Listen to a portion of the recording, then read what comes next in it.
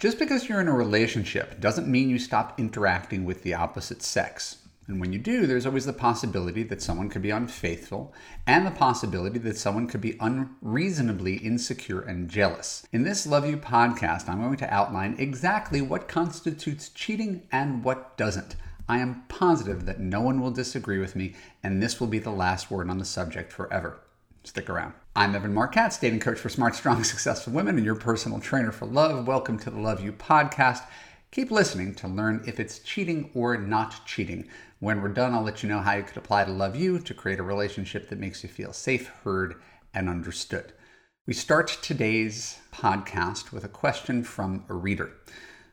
Many women would adamantly argue that their husband flirting with a young, attractive single gal at a party is big stuff. Whereas I suspect to you and your wife, it's small stuff.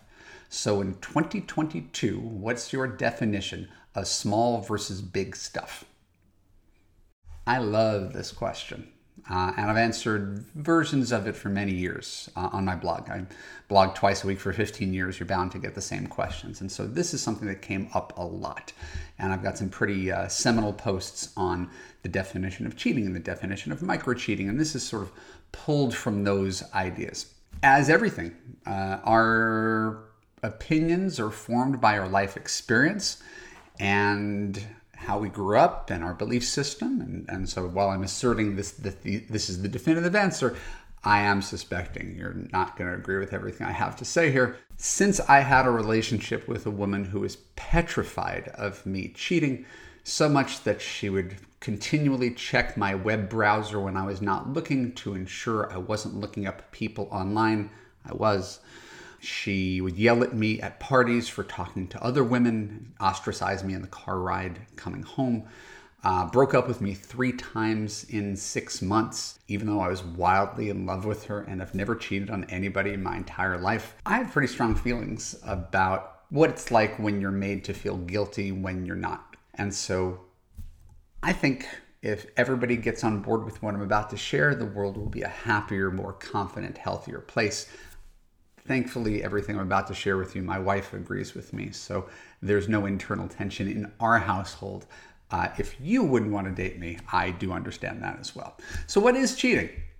Where do you draw the line? Is it purely physical? Is it emotional? Can you be a cheater just for thinking about someone but never acting on it? Lots of people debate this, but I don't actually think it's much of a debate.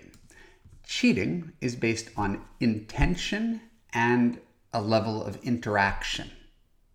And I'm really going to run down a list for you, and this list is going to appear on the screen. Flirting with a woman at a party, not cheating. Asking for that same woman's number, cheating. Watching online porn, not cheating.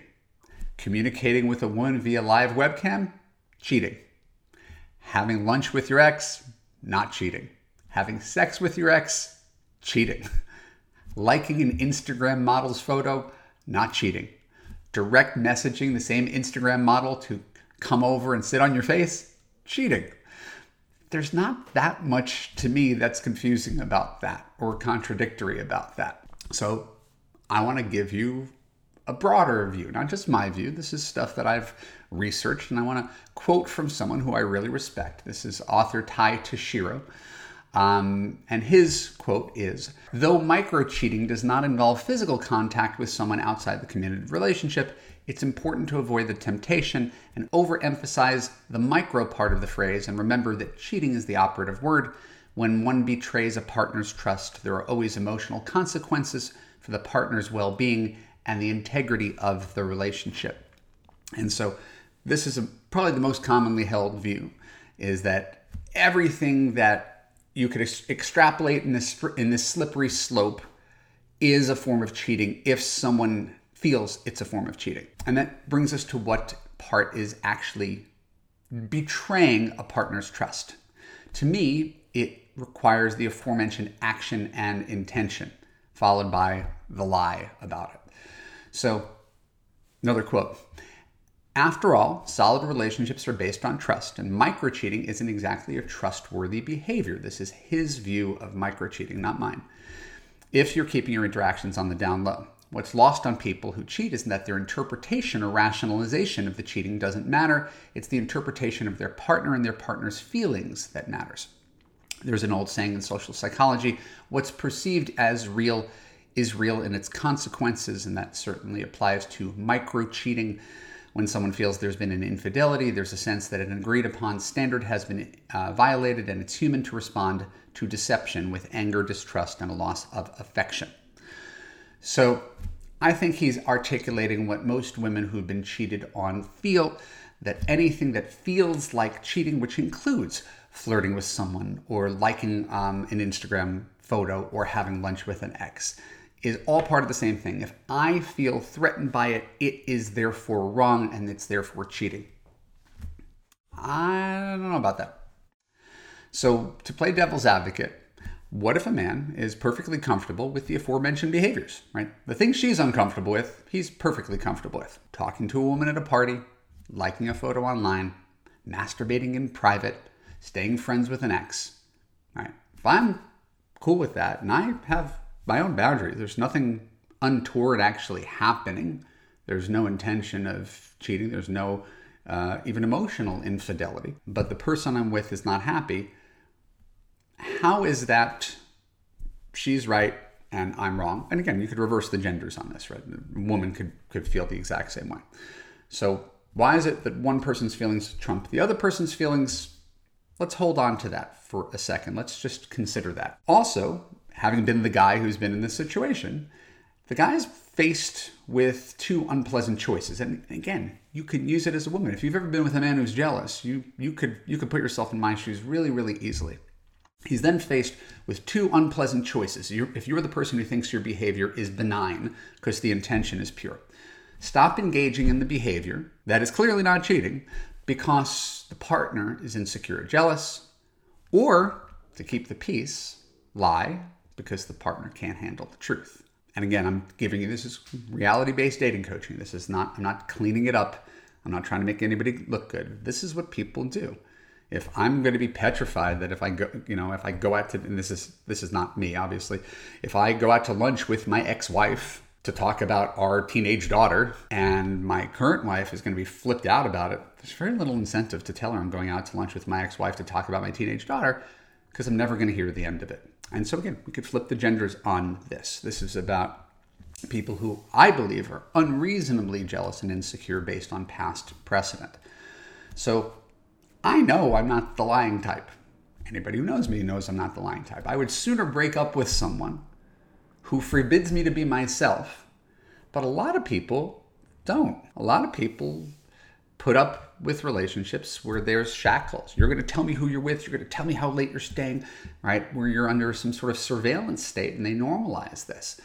And I understand why the people who are insecure about infidelity are tempted to do that. But what they lose sight of is that people who keep things from them that might hurt them are only doing so, ironically, to protect them. Not because they're incorrigible liars who are trying to betray their partners, but because they're fundamentally conflict averse and they don't want to change their habits nor face the possibility of blowing up their relationship. Right? And that's crazy that it should come to this, right? If a guy masturbates online, that it could blow up his relationship, but with someone that could blow up the relationship. And so instead of changing his behaviors, he's more likely to just withhold the behaviors or use an incognito browser or go into a room or stay late at work, or right. These are the things that people feel forced to do when their partner is not letting them be themselves, even though what they're being is not objectively threatening. So there's a Dr. Robert Weiss. I think he's got a quote that resonates with me. It is somewhat normal to find other people attractive within a committed relationship, just not to act on it. Quote, being in a relationship doesn't mean you never notice anyone other than your partner, says Weiss. It also doesn't mean you can't enjoy it when someone flirts with you, regardless of whether you respond in kind. Nor does this type of behavior automatically reflect poorly on the strength of your relationship or how attractive you find your partner or how good your sex life is. Sounds like something I could have written. In other words, flirting, fantasizing, fine. Acting on the fantasies without your permission, not fine. as long as you know your own boundaries, right, you can give him all the leeway in the world until he actually breaches your trust. Now, this is admittedly a nuanced view that doesn't make either party wrong. Everybody's entitled to his or her feelings. And it's entirely possible that two people just are never going to see eye to eye on this. It might mean they're incompatible. That story about the woman I dated at the top of the podcast, God, I would have married her, right? But after she broke up with me 3 times and then talked to her therapist, and her therapist was like, no, he's a normal guy. Like, he doesn't, no big red flags here. That's what her therapist told her. She couldn't get over this idea that I should, the person that she fell for, this out there, extroverted, charismatic, flirtatious guy, should not be that way around anybody else in the world but her. She couldn't square that. She really needed someone who only had eyes for her and couldn't even acknowledge the existence of anybody else. Her level of insecurity was such that she needed that. So presumably she went out and found that person, and I found a wife who trusted me, who isn't threatened by the fact that Kim Kardashian lives in Calabasas, where I live, and that I might run into her one day. Like, there's no, it's like, oh, that's she's on your list, Evan. Go get it. To me, that's a much healthier attitude, is to understand it and normalize it and laugh at it, rather than treat everything as an existential threat. But if you've been cheated on, if you're in an unwitting polyamorous relationship, if you saw this kind of stuff around your house, it's very easy to conflate normal, head spinning at an attractive woman, or looking at a Sports Illustrated swimsuit issue, or having a fun conversation with attractive women at a party, with something that is much larger than that. And so everybody needs to kind of land in their spot, but I'll tell you, you're going to have a lot more success with the opposite sex, right? When you have a wider berth for what you find acceptable, as long as you could accept it. My book says it's full trust or no trust. If you truly trust your guy, you couldn't imagine him cheating on you. He's got a strong moral code. He treats you well. Even if he's attracted to other women, he would never think of jeopardizing his relationship for a fling. And therefore, you let everything go that's not actually cheating behavior. And when you do so, you watch him express the ultimate devotion to you, because no one has ever treated him that way before, right? And that's the real magic. That's where I want to end today. You're going to be the only woman in his entire life who's ever fully understood and accepted this about him, and was confident enough for him to choose you, to allow him to be himself, to not try to change him. No, he's always going to come back to you because you're that person. That's why he's going to stick with you forever.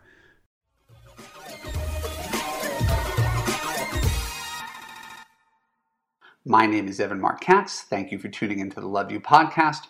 If you enjoyed this podcast, please share an honest review on Apple. More reviews equals more awareness of the Love U podcast and more love in the world. And if you have everything except a man and you want to have a happy, healthy relationship, I can help you. In Love U, you will gain confidence, learn to trust your judgment, and find a man who makes you feel safe, heard, and understood. Go to www.evanmarckatz.com and click to watch my free video. When you're done, you could apply to Love U to join hundreds of other smart, strong, successful women in a coaching community where women like you actually get the love you deserve. I'll see you there.